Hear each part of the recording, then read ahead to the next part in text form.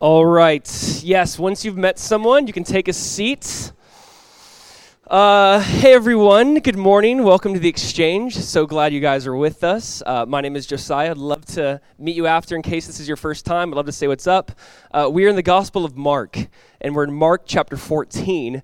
So if you would, turn to Mark 14. And if you need a Bible, raise your hand. We'd love to get you a Bible so you could follow along. But Mark chapter 14 is where we're at.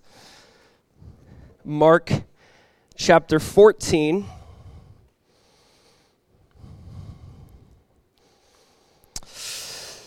So, we've been going through the Gospel of Mark since really day one, since the start of January of this year. And we're almost finished with the Gospel of Mark. I'll let you guys know this as we get closer, but we're probably going to do a short little series on the Holy Spirit after, and then enter into just that Christmas season and start a new book in the new year. And it's just been exciting to see. We want to take the first year to focus on the life and ministry of Jesus. Like focusing on who he is, what he did, what he claimed, what he said. Jesus said, "On this rock, I will build my church." The rock is the idea that Jesus Christ is the Messiah, the Son of God. And so we wanted to really slow down and just talk about and look at the person of Jesus all year long. And start off this church family and community with knowing who Jesus is. So we're in Mark chapter 14. And if you're still turning there, let me just say a couple quick things. Obviously, we know about the Hurricane Michael that hit North Florida. We're trying to keep our eyes and ears open about any opportunities that might come our way, whether through Church United here in South Florida or Samaritan's Purse. So we'll try to keep you updated if we hear anything. If you do want more information, I would encourage you or point you to Samaritan's Purse's website. But we're going to try to see if there's any opportunities that might come our way in the next couple of weeks. Just want you to know that. And then also, it's kind of interesting. Last week, I mentioned for the first time how we're having our first international missions trip as a church. Super excited for it. We're going to go to Haiti March 25th through the 31st. And I mentioned this last Sunday for our first time, and I think it was last Sunday, maybe it's Saturday. But like a 5-point-something earthquake hit Haiti. I think 15 people plus passed away. And so we just want to keep them in prayers as well. And just interesting, as we're talking about this and want to go there and have a heart for it. So keep that in prayer. But I thought I'd let you know just about what's going on that way.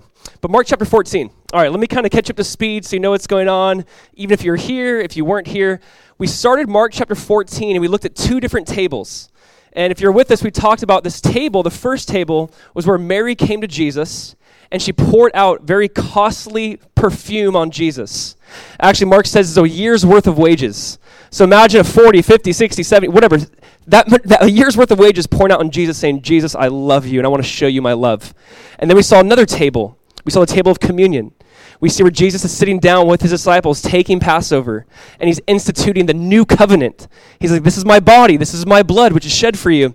And he's instituting a new covenant at that point in time, and still to this day, 2,000 years later, we take communion to remember the death and the resurrection of Jesus. And so we looked at those two tables, and we compared Mary's love with just Judas's betrayal. And so she spent a year's worth of wages on Jesus, while Judas is willing to betray Jesus for just 30 pieces of silver. And so we left that passage. If you remember, we ended with them going to now the Mount of Olives, and that's where we start today. And so here's what we're going to look at today, and I just want to kind of prep you for this, and it's just strange even for me as we study this the next few weeks. I mean, we're really in the last 24 hours of Jesus' life, right before crucifixion. And in this passage, what we're going to see is Jesus in the Garden of Gethsemane praying. We're going to see his disciples sleeping, and we're going to see an active enemy. And so the main thought today, in a sense, is a praying Jesus and sleeping disciples. We have a praying Jesus and sleeping disciples. And really think about this for a second. You have Jesus who's praying, the church that is sleeping, and an active enemy. And that is still happening today. We're told in the book of Hebrews that Jesus ever lives to make intercession for us. So Jesus is still constantly praying. We have a church many times that is sleeping, and we have an active enemy. And I think this text, like when we see it, when we look at it, we kind of go, man, this so reflects today. Jesus laboring in prayer, and he's begging the church, wake up, pray with me, and you see an active enemy. And so my hope today is that we as a church would wake up, that we would join Jesus in this mission, that we would join Jesus in what he's doing. And really when I study this and just praying for our church, how do we walk through the Garden of Gethsemane moments? How do we do this as a church? And really here's how I see this passage. I see a life dominated by the Spirit and a life dominated by the flesh. We're going to see a man, Jesus, who's just in submission to the Father, and we're going to see the disciples who are in submission to their flesh. And so I want to look at this and study this, and how do we approach this idea of, do we live a life seeking the Holy Spirit, being led by the Spirit, or are we just constantly giving into our flesh and are we asleep? And so we're going to kind of see this contrast between Jesus, who's led by the Spirit, and the disciples who are sleeping. And my hope is that God would wake us up. He'd speak to us. Guys, I know that so often I need to wake up. I need to sense the urgency that the disciples didn't sense or feel or see. And I'm just hoping God wakes us up today and speaks to us. Amen? So we're going to read the text. Actually, we're going to read it fully, and then we'll pray and look at it more in depth. But we're in Mark chapter 14. Look at verse 27. Mark 14, verse 27. Remember, they just took communion. And it says in verse 26, they sung a hymn and went to the Mount of Olives. So they're now on the Mount of Olives. The Mount of Olives is really a hill overlooking the city of Jerusalem. And on the slope of the Mount of Olives, there's the Garden of Gethsemane. As an oil press area, there's olive trees, and they collect olives, and they'd also press the olives and turn it into oil. And that's where they're at the Mount of Olives, about to enter into the garden. Look at verse 27. It says, then Jesus said to them, all of you will be made to stumble because of me this night. For it is written, I will strike the shepherd, and the sheep will be scattered. But after I have been raised, I will go before you to Galilee. I love the little glimmer of hope. Verse 29, Peter said to him, even if all of them are made to stumble, yet I will not be. Jesus said to him, assuredly, I say to you that today, even this night, before the rooster crows twice, you will deny me 3 times. But Peter spoke more vehemently, and he says, if I have to die with you, I will not deny you. And they all said likewise. Verse 32, then they came to a place which was named Gethsemane, and he said to his disciples, sit here while I pray. And he took Peter, James, and John with him, and he began to be troubled and deeply distressed. And listen to this language. Jesus said to them, my soul is exceedingly sorrowful, even to death. Stay here and watch. And he went a little farther, and he fell on the ground. And he prayed that if it were possible, the hour might pass from him. And he said, Abba, Father, all things are possible for you. Take this cup away from me. Nevertheless, not what I will, but what you will. Then he came and found them sleeping, and he said to Peter, Simon, are you sleeping? Could you not watch 1 hour? Watch and pray, lest you enter into temptation. The spirit indeed is willing, but the flesh is weak. Again, he went away and prayed, and he spoke the same words. And when he returned, he found them asleep again. For their eyes were heavy, and they did not know what to answer him. Then he came the 3rd time and said to them, are you still sleeping and resting? It is enough. That would freak me out if Jesus was like, it's enough, done, we're done here. The hour has come. Behold, the Son of Man is being betrayed into the hands of sinners. Rise, let us be going. See, my betrayer is at hand. And immediately while he was still speaking, Judas, one of the 12, with a great multitude with swords and clubs, came from the chief priests and the scribes and elders. And now his betrayer, Judas, had given them a signal saying, whomever I kiss, he is the one. Seize him and lead him away safely. As soon as he had come, immediately he went up to Jesus and said to him, Rabbi, Rabbi, and kissed him. Then they laid their hands on Jesus and took him. And one of those who stood by drew his sword and struck the servant of the high priest and cut off his ear. Then Jesus answered and said to them, have you come as against a robber with swords and clubs to take me? I was daily with you in the temple teaching, and you did not seize me, but the scriptures must be fulfilled. Then they all forsook him and fled. Now the weirdest story in the Bible, verse 51. Now a certain young man followed him, having a linen cloth thrown around his naked body, and the young man laid hold of him, and he left the linen cloth and fled from them naked. Let's pray. Before we do that, you're like, what is this? Is that like a streaker in the Garden of Gethsemane? I did not read. Where is that? Like, I've never seen that before. This is only in Mark's Gospel. We don't see this in Matthew, Luke, and John. But I do think this is really significant. And actually, we'll talk about the end. I promise. I know you're like, I came to church to hear about a streaker in the garden. Yes, but no, not really. But it does speak of so much, and you'll see. I promise. Let's pray, and then we'll look at this more in depth. Father, we just thank you. We thank you that we can slow down.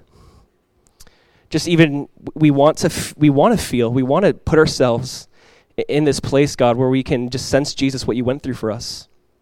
Lord, I just thank you that you can relate to us way more than we think. God, thank you that your Son, who's fully God and also fully man, knows what it's like to be distressed and troubled and in pain and in agony. And I just ask, God, that you just, through this, even encourage our hearts. That Jesus, though the disciples abandoned you in the garden, you went through that so we would never have to be abandoned. And we just thank you. And we ask that you'd speak, and that, Jesus, your Spirit would be here, and that we'd hear from you. And this would not just be some teaching that is just words, empty words. We want your Spirit to be moving. We want to know you more. We want to fall in love with you more. We ask that your grace and your great love would just radically transform our hearts. In your wonderful name, amen. I want you to think about a situation in your life where you felt like all hope was lost. And really, it could have been recent, could have been years ago, could have been when you were a child. But I don't know if you've ever had that feeling where you go, there's absolutely no way out of this. Like, why am I going through this? Why did I have to experience this? Why is no one else walking through this? No one can relate. No one understands. No one knows the pain I'm walking through. They don't get me. Where's God even at this moment? And I want you to really kind of feel that situation, in that moment in your life where you go, there's no way any good can come from this. There's no way. We're beyond the point of redemption, and we're beyond the point of any good coming from this because it's so awful, so wicked. And here's what I want to look at, obviously, is Jesus can relate.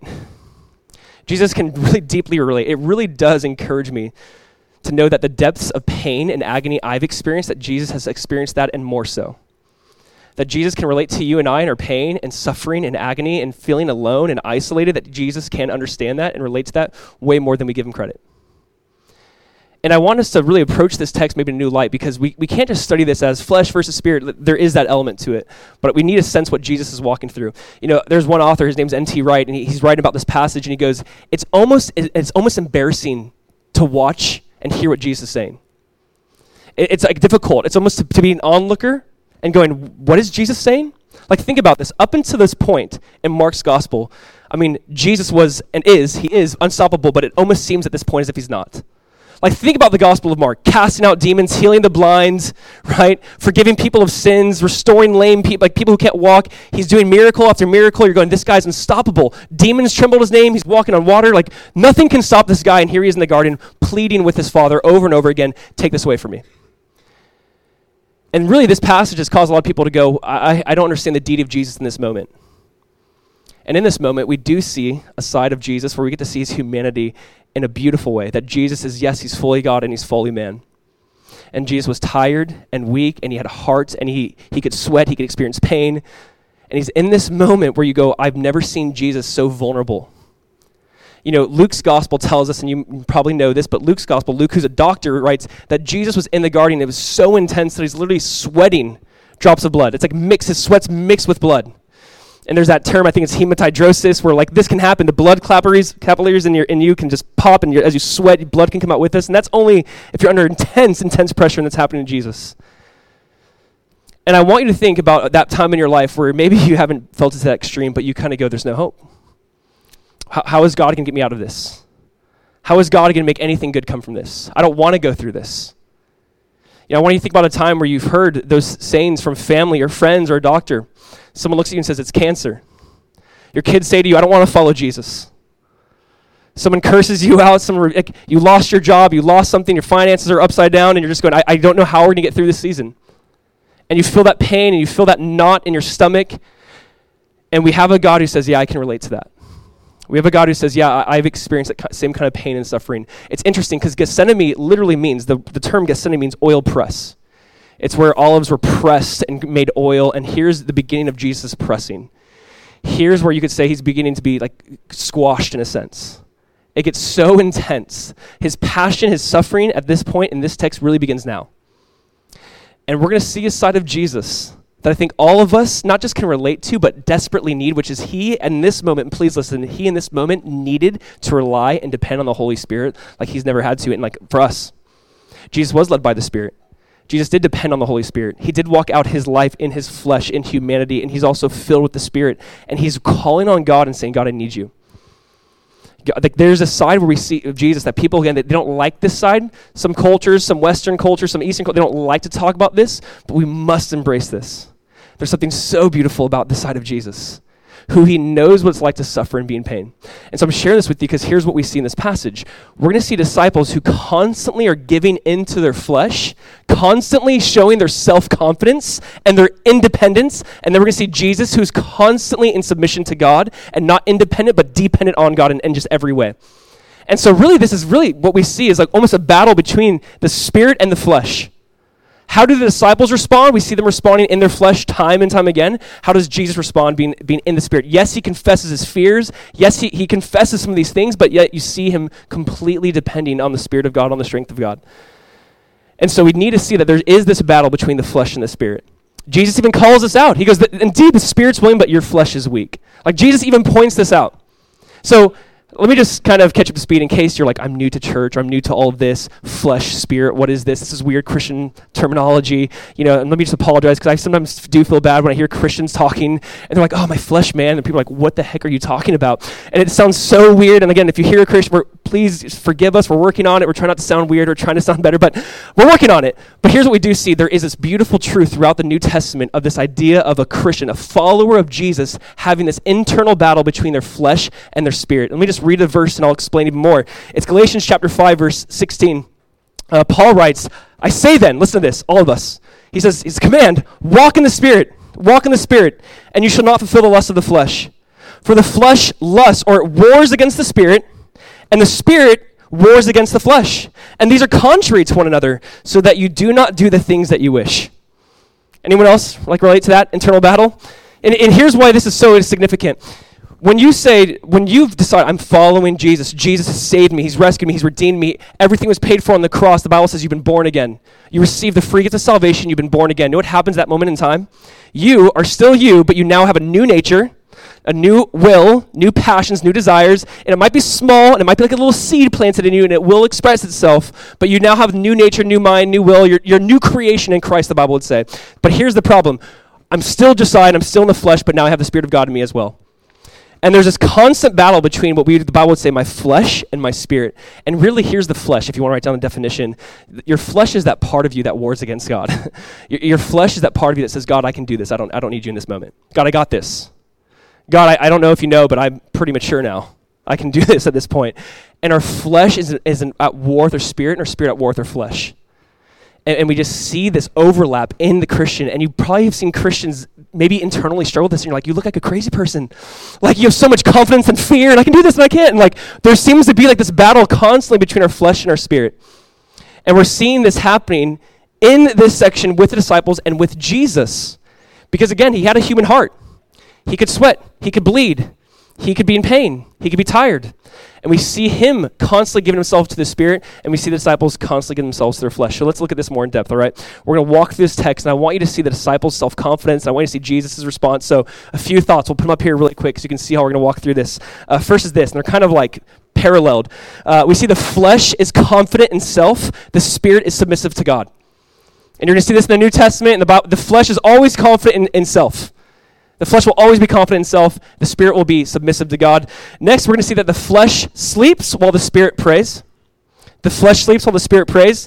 Then we're going to see the flesh reacts in moments of chaos while the Spirit is guided by the Word and peace. And that's what we're going to see from the disciples, reacting in a moment of chaos. And we're going to see Jesus being guided by the Word of God and by the peace of God.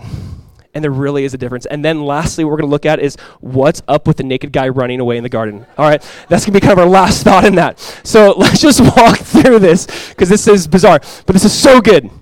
And again, don't miss the internal battle and the struggle and the cry in the heart of Jesus in this passage as well. So first thing is this. We're going to see the flesh is confident in self. The flesh is confident in self, number one. So in verse 27, Jesus looks at the disciples and says, hey, listen, the shepherd, me, I'm going to be stroked. Like, I can't even say stricken. I don't know words. I'm going to be hit tonight, and you're going to scatter.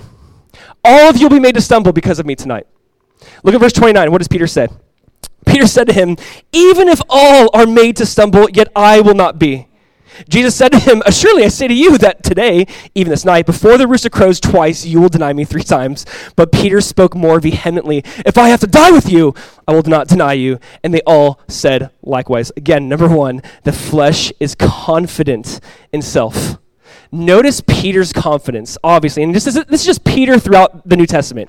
I mean, and this is like his almost his greatest strength and greatest weakness. It's courage. It's side like Jesus walking on water. I can call me out, Jesus. I'll walk on water. There's like a courageous side of Peter, and people say, "Oh, he's self-confident." And there are times where he's Christ-confident. Like when you read the Gospels, he's confident in Christ, and that's when he's walking on water. Then he looks around and he starts sinking. He's not confident in Christ that moment. Peter's issue is this courage, but also this other issue of self-confidence. And we have friends like this. And you might be that friend, and don't look at the person next to you who's like that Peter, but there's that person who's like, they have a crazy high self-confidence, confidence in them. I can do this, I'm pretty great, and they have a lot of self-confidence. And this is the issue with Peter. Jesus says, all of you are going to be made to stumble. All of you are going to be scattered tonight. Peter's like, not me. I can't speak for these guys, but me, And that's Peter. And what does Proverbs 16:18 says? Proverbs 16 says this, pride goes before destruction and a haughty spirit before a fall, right? Is that not Peter? So much pride, so much self-confidence, and it's like, well, the fall is just around the corner. Here's the thing, and this is kind of put it in our language today.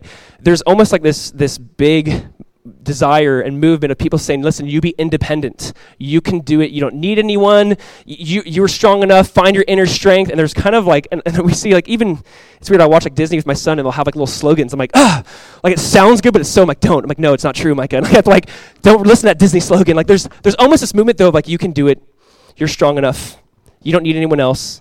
And here's what we see. The opposite in the Bible is no, don't be independent, but be fully dependent on God. Like when you read the Beatitudes, think about this. Blessed are the meek.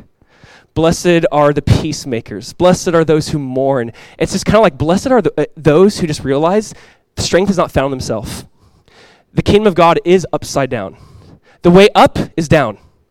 And the way, if you want to go up, you're going to go, like, it's just so different. And when you see the gospel, when you see the teachings of Jesus, it's listen, don't have independence from God, but have a complete dependence upon God. But Peter, in this moment and in many other moments, he's extremely self-confident. He's extremely, I can do this. And this is what's interesting to me if you notice in verse 31, Jesus goes, actually, Peter, it's funny you say that they will, actually, with you, Peter, you're going to actually deny me 3 times before the rooster crows twice. The rooster would crow around midnight and right before like sunrise. So he's basically saying before the night's over, before the end of the night, before the sun comes up, you're going to deny me 3 times. And he says even after that, after Jesus calls him out, Peter's basically like, you're a liar, I'm going to die with you. Like Peter's so confident, he can basically say, Jesus, you're wrong. That's a big, bold statement. Jesus, you're wrong. I don't know what you think, but I'm actually going to die with you tonight. Yeah, it doesn't matter what other people say or do. And I'd say, listen, here's the danger. We see this self-confidence completely in the flesh. And I want to point this out because this is really interesting. Men and women in the Bible, when they fall, you guys, it's not usually in the area where they're weak. It's usually in the area where they're very strong. And think about this. David in the Psalms is writing about his integrity. David actually boasted his integrity quite a bit early on in the Psalms. And where does David fall? In his integrity. Abraham is the guy who just has crazy faith. He believes God and God's like, you're righteous. Abraham has crazy faith. But when he stands before Pharaoh, and he's like, hey, is that your wife? He's like, no, it's my sister. It's the lack of faith in that moment. Peter, it's his courage, and that's where he falls. The point is, we don't always fail in our weaknesses. We fail in our strengths, and we must be aware of that. And most people, when I've talked to young men or talked to people, and it's like, no, I'm good. I conquered that. I'm like, no. Like, as soon as someone says that, I'm like, no, you haven't. Dang it. Like, he who thinks he stands, take heed lest he fall. As soon as someone's like, no, I'm good with that. Check. Done with that area of my life. Never going to struggle with that again. It's like, oh, man, you're probably going to fall in that tomorrow. Like, there's usually that issue of this overly self-confidence. Oswald Chambers said it beautifully. He says, an unguarded strength is a double weakness. An unguarded strength is a double weakness. It's very hard talking to someone who thinks they're good in an area and they're really blind, and you're going, hey, I know you think you're strong, but you're really blind. You're like, no, I'm not. And you're like, oh, gosh, you're blind. And it's so difficult. And Peter's so courageous, and I'm saying we got to be aware of confidence in us, confidence in self, confidence in me. And I love Jesus because in this moment in verse 28, maybe you notice that he gives them hope. He's like, all of you are going to be made to stumble, but listen, when I rise, do you notice that? He speaks of his resurrection. They still missed it. Jesus died, and they're like, all hope's lost.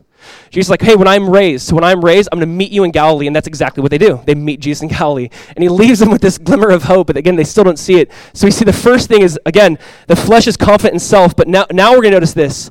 The Spirit is submissive to God. The Spirit is submissive to God. Look at verse 27. Now let's read about verse 32. It says, then they came to a place which was named Gethsemane, and he said to his disciples, sit here while I pray. And he took Peter, James, and John with him, and he began to be troubled and deeply distressed. Then he said to them, my soul is exceedingly sorrowful, even to death. Stay here and watch. He went a little farther and fell on the ground. Jesus fell on the ground, and he prayed that if it were possible, the hour might pass from him. And he said, Abba, Father, all things are possible for you. Take this cup away from me. Nevertheless, not what I will, but what you will.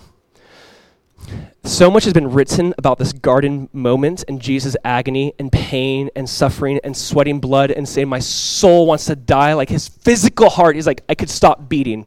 I'm in so much agony right now. I'm in so much pain right now.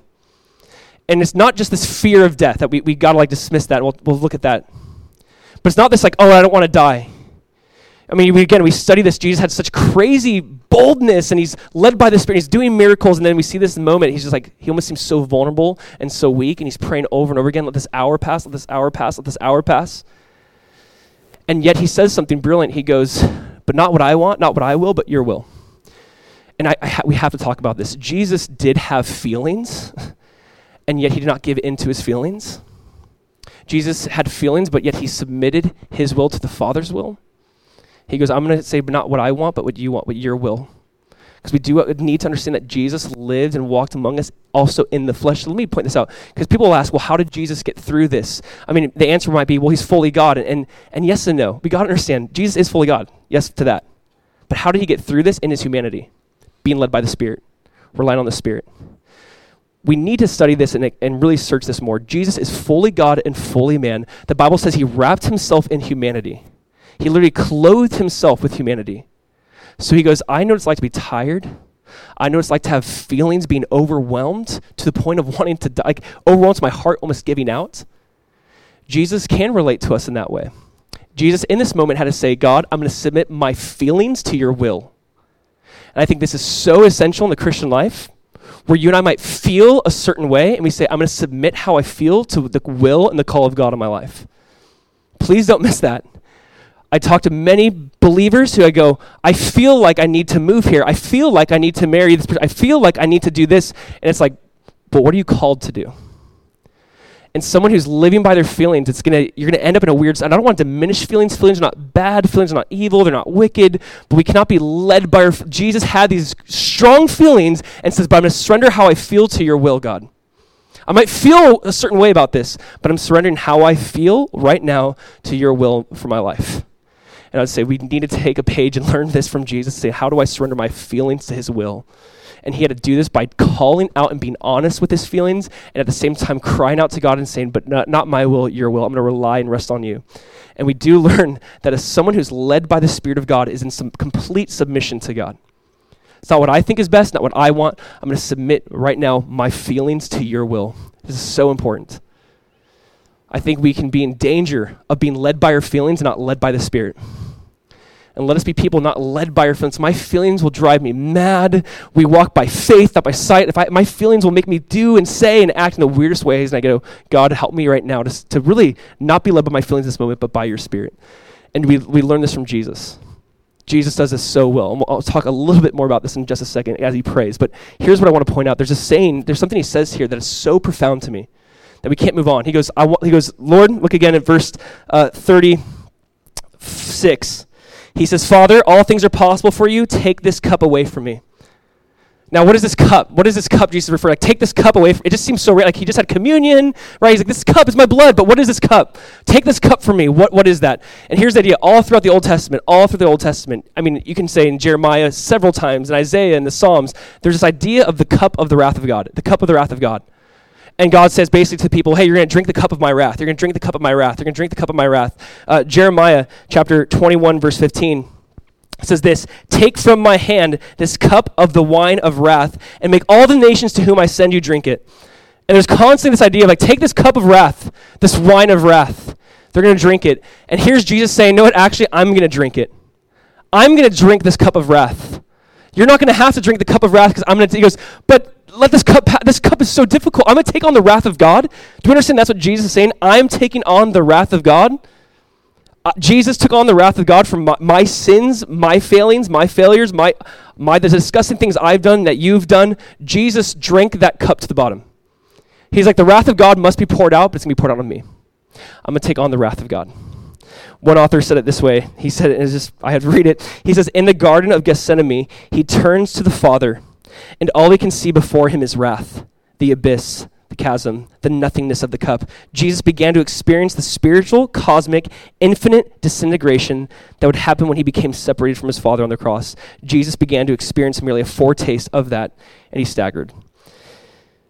The cup of the wrath of God is happening in the garden. I mean, this passion moment, this suffering moment starts here, not just on the cross. And here's the point. Because Jesus drank the cup of the wrath of God, we can have the cup of the salvation of God. It's actually Psalm 116, verse 13. It says this, I will take the cup of salvation and call upon the name of the Lord. Isn't that great? Jesus took the cup of wrath, so what cup could we have? The cup of salvation. We can take the cup of communion that we took last week, that Jesus instituted last week. We can take this cup of salvation. By his stripes, by his blood, we are healed. We can take up that cup because he first took up the cup of the wrath of God. This guy named, I think it was Daniel Aiken, he said it this way. He says, Gethsemane was hell for Jesus, but I'm so thankful he went through it. You see, if there is no Gethsemane, there's no Calvary. If there is no Calvary, there can be no empty tomb. And if there's no empty tomb, there's only hell for us. This was the start of that hell moment, the wrath of God being poured out. Because he took of this cup, we don't have to. I'm going to read one more thing. It says, the first man turned from God the Father in a garden. Jesus Christ, the God-man, turned to the Father in a garden. We see Adam in the garden turn from God. We see Jesus in the garden turn to God. He's beginning to take on the wrath of God in the garden in this moment. But can I be honest again? What I see here is Jesus is being completely honest with his feelings and yet submitting that over to the will of God. And that's what it looks like when someone who's the spiritual person, man or woman, being led by God will submit ultimately to God and his authority and what he says. But moving on, here's what we're going to see. We're going to see this contrast now of Jesus praying and the disciples sleeping. So number 3 or 4, you could say the flesh sleeps while the spirit prays. Look at verse 37. Then he came and found them sleeping and said to Peter, Simon, are you sleeping? Could you not watch 1 hour? Watch and pray lest you enter into temptation. The spirit indeed is willing, but the flesh is weak. Again, he went away and prayed and spoke the same words. And when he returned, he found them asleep again, for their eyes were heavy. I've so been there. And they did not know what to answer him. Then he came the third time and said to them, are you still sleeping and resting? It is enough. The hour has come. Behold, the Son of Man is being betrayed into the hands of sinners. Rise, let us be going. See, my betrayer is at hand.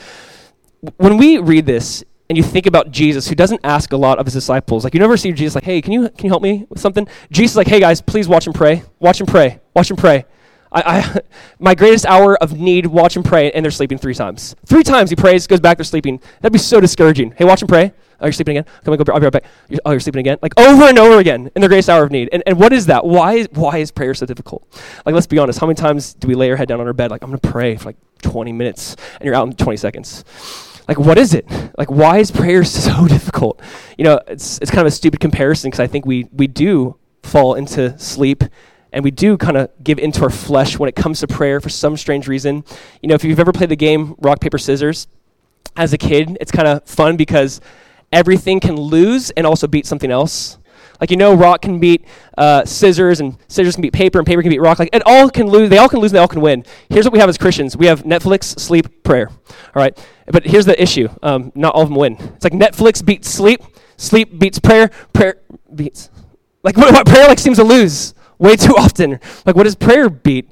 And it's sad that we so often give into our flesh and we fall asleep. And you guys know what it's like. I know what it's like being in the church for a while. Like, hey, guys, we're going to do an outreach. Oh, an outreach, that's cool. Hey, guys, we're going to do a Bible study. Oh, Bible study, that's awesome. Hey, guys, we're going to have a prayer meeting. Oh, man, I'm busy that night. Like, what? You know, like, and I wonder why. What is that? What is that? And if we're honest with ourselves, it's like, is it because, do we actually believe prayer does work? Do we believe prayer does change things? Do you remember in another gospel, Peter sleeping, and Jesus said, hey, Peter, while you were sleeping, Satan asked that he might sift you as wheat, but I've been praying for you. Don't worry. You haven't been praying. You haven't been praying for this moment, but I've been praying for you. And what we see is sleeping disciples and a praying Jesus. And we see that's where the power lies.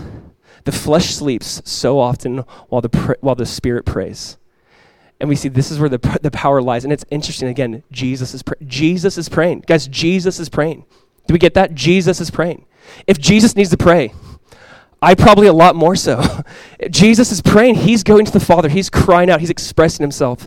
One of my favorite verses in light of this and just in the realm of prayer is in Hebrews chapter 5. And please, the author of Hebrews is looking back at the garden, speaking of Jesus, and he writes this in Hebrews chapter 5, verse 7, speaking of this moment. Listen to this. He says, who in the days of his flesh, Jesus, who in the days of his flesh, when he offered up prayers and supplications with vehement cries and tears to him who is able to save him from death. And you can read the context more, but he's looking back and goes, Jesus offered up these cries and prayers and tears, just crying out to God because he needed to. And I have to point this out because I think there's many people in the church, and I think religious Christians, and it's frustrating sometimes, is we don't get this. A lot of times we don't get the fact that sometimes you just need to cry, and have tears and pain and express it and go, God, help. You're able to save.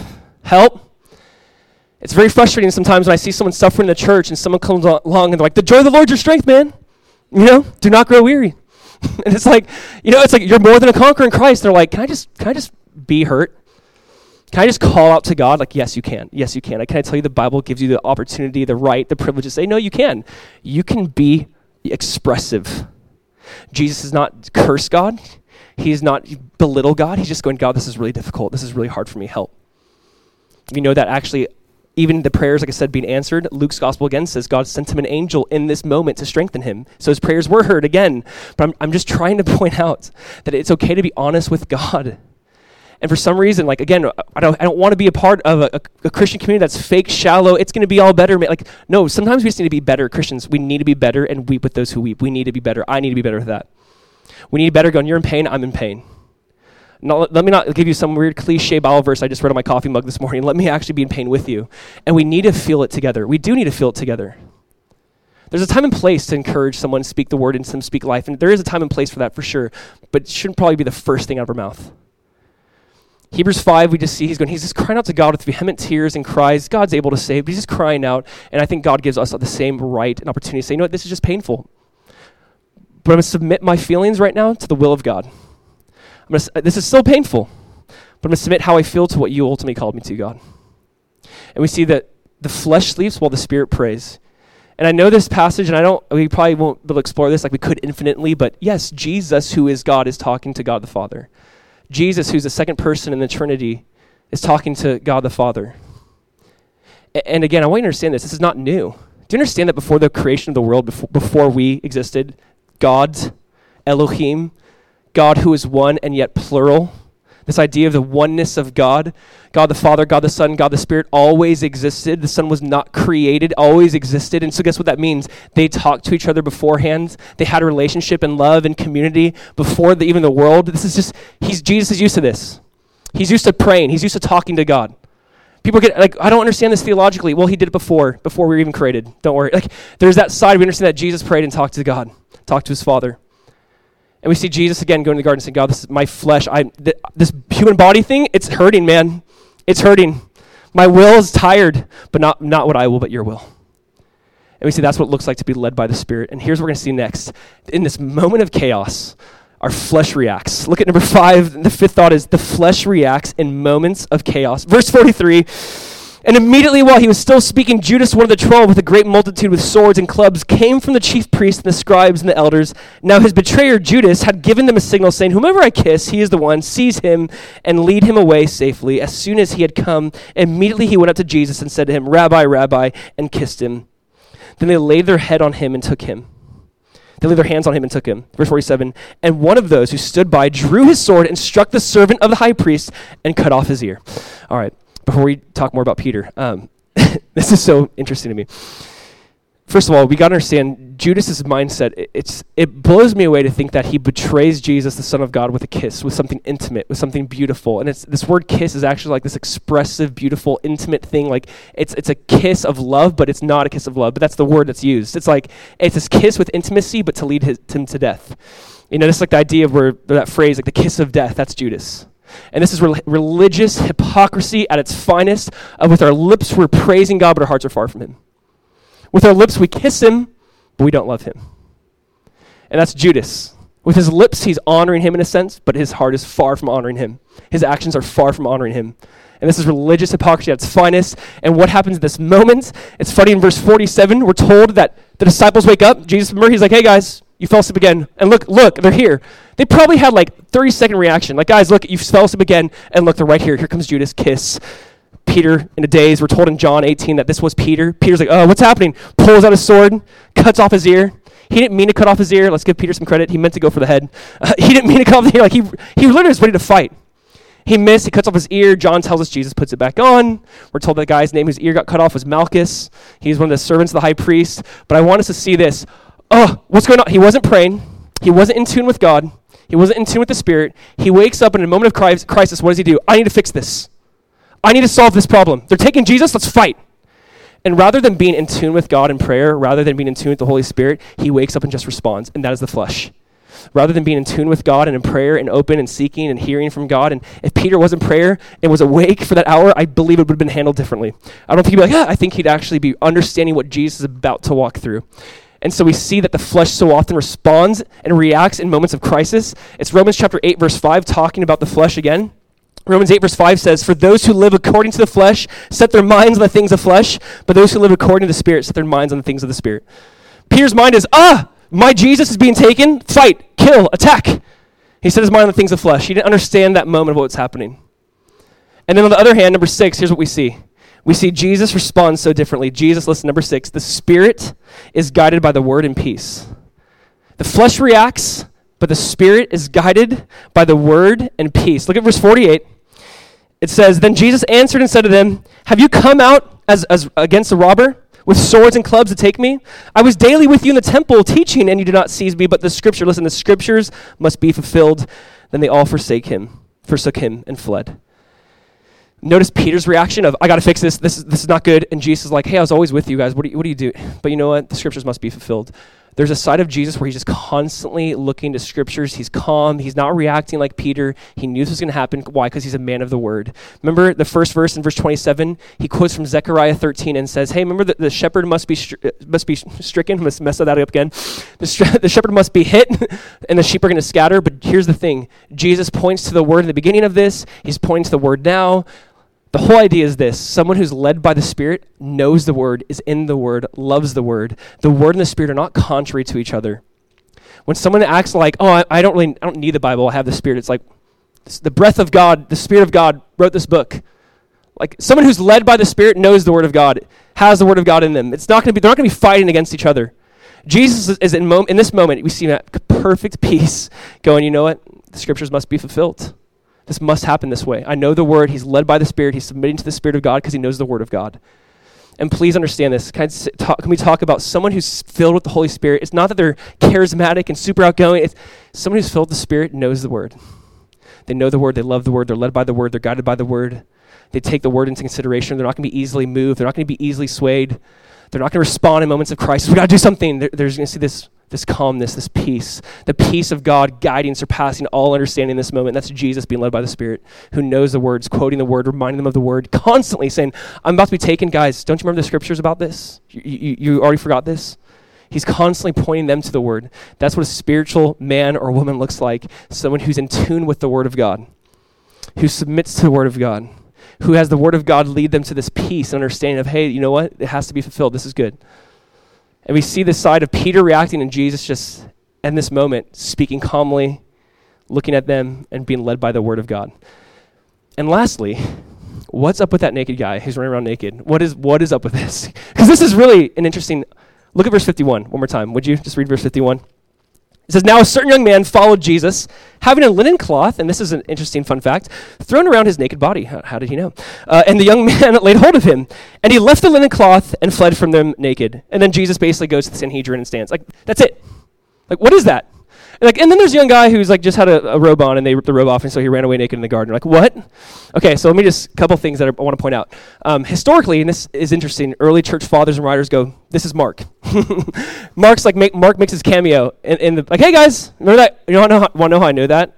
It was me. That's probably likely. I think this could be Mark. Mark's right himself in the story. Maybe the idea he's just like around the disciples. Remember, he's discipled by Peter. Possibly it's him, doesn't really, but how does that change or affect the story? Here's another thing I do want to point out. It's these little weird side stories to me that make the Bible so real. It's these stories you go, what is that? Again, ancient literature is not written like this. They don't add facts or details unless they add to the greater story. Unless they somehow are pointing to something like to further the heroic story or the tragedy. There's usually not little side things unless it's written like this, because this is just how they remember it. Unless this is what happened. And then there's that guy who, they tried capturing him too, but he wiggled out of his garment and ran away naked.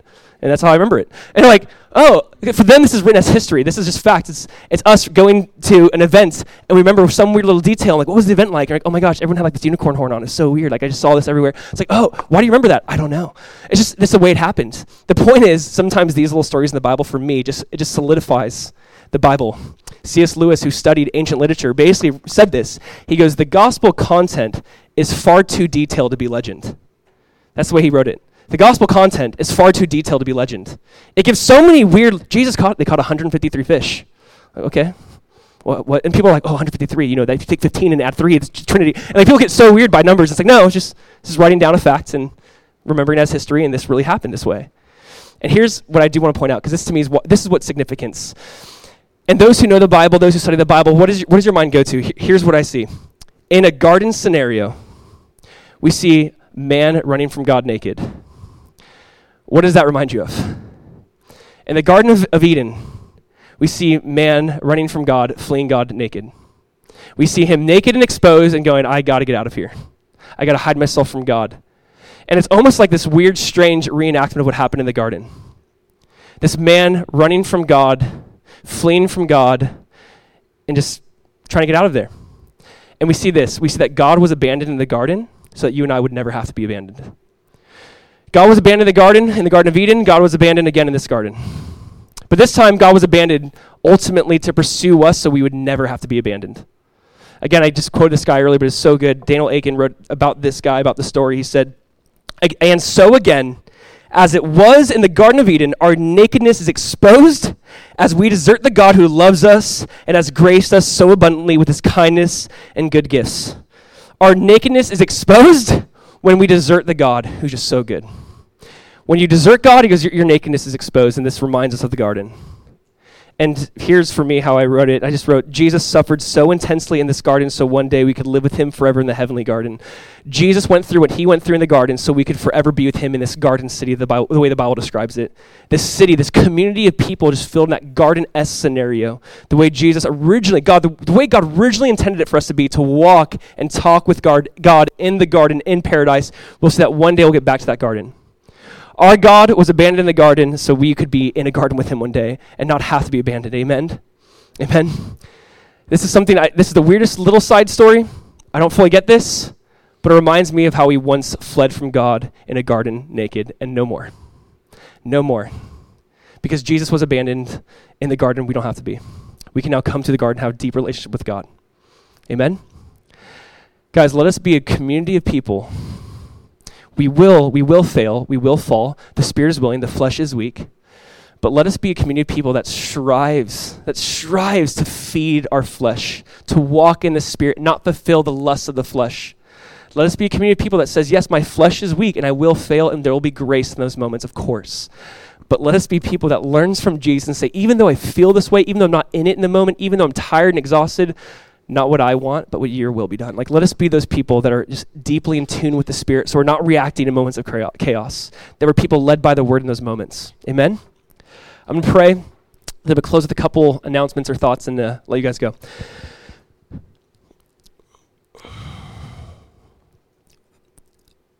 Father, I know that you have given us your Spirit. And forgive me for not always listening, for not always submitting. God, we do ask that you just show us, what does it look like to walk in the Spirit? Show us what it looks like to love better, to listen better, to be led by your word, to be in prayer. Show us what that looks like, God. Let us not hear of those desires. Jesus, when you say pray with me, let us pray.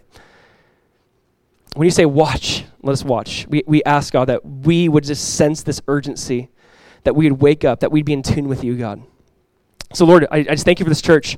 I thank you for this community, God, of people here seeking to follow you, seeking to know you. Jesus, when we sin, when we're in the flesh, let's be quick to repent, quick to own it, and quick to move on and walk in the Spirit. Thank you again. We ask that you would just guide us now, lead us now, that Jesus, you'd remind us of what you walked through in this garden so that one day we could be with you in that heavenly garden. We thank you, God. There's absolutely no one like you. Speak to our hearts now, Jesus, even as we just leave this place. Let us continue to hear from you. In your wonderful name, amen.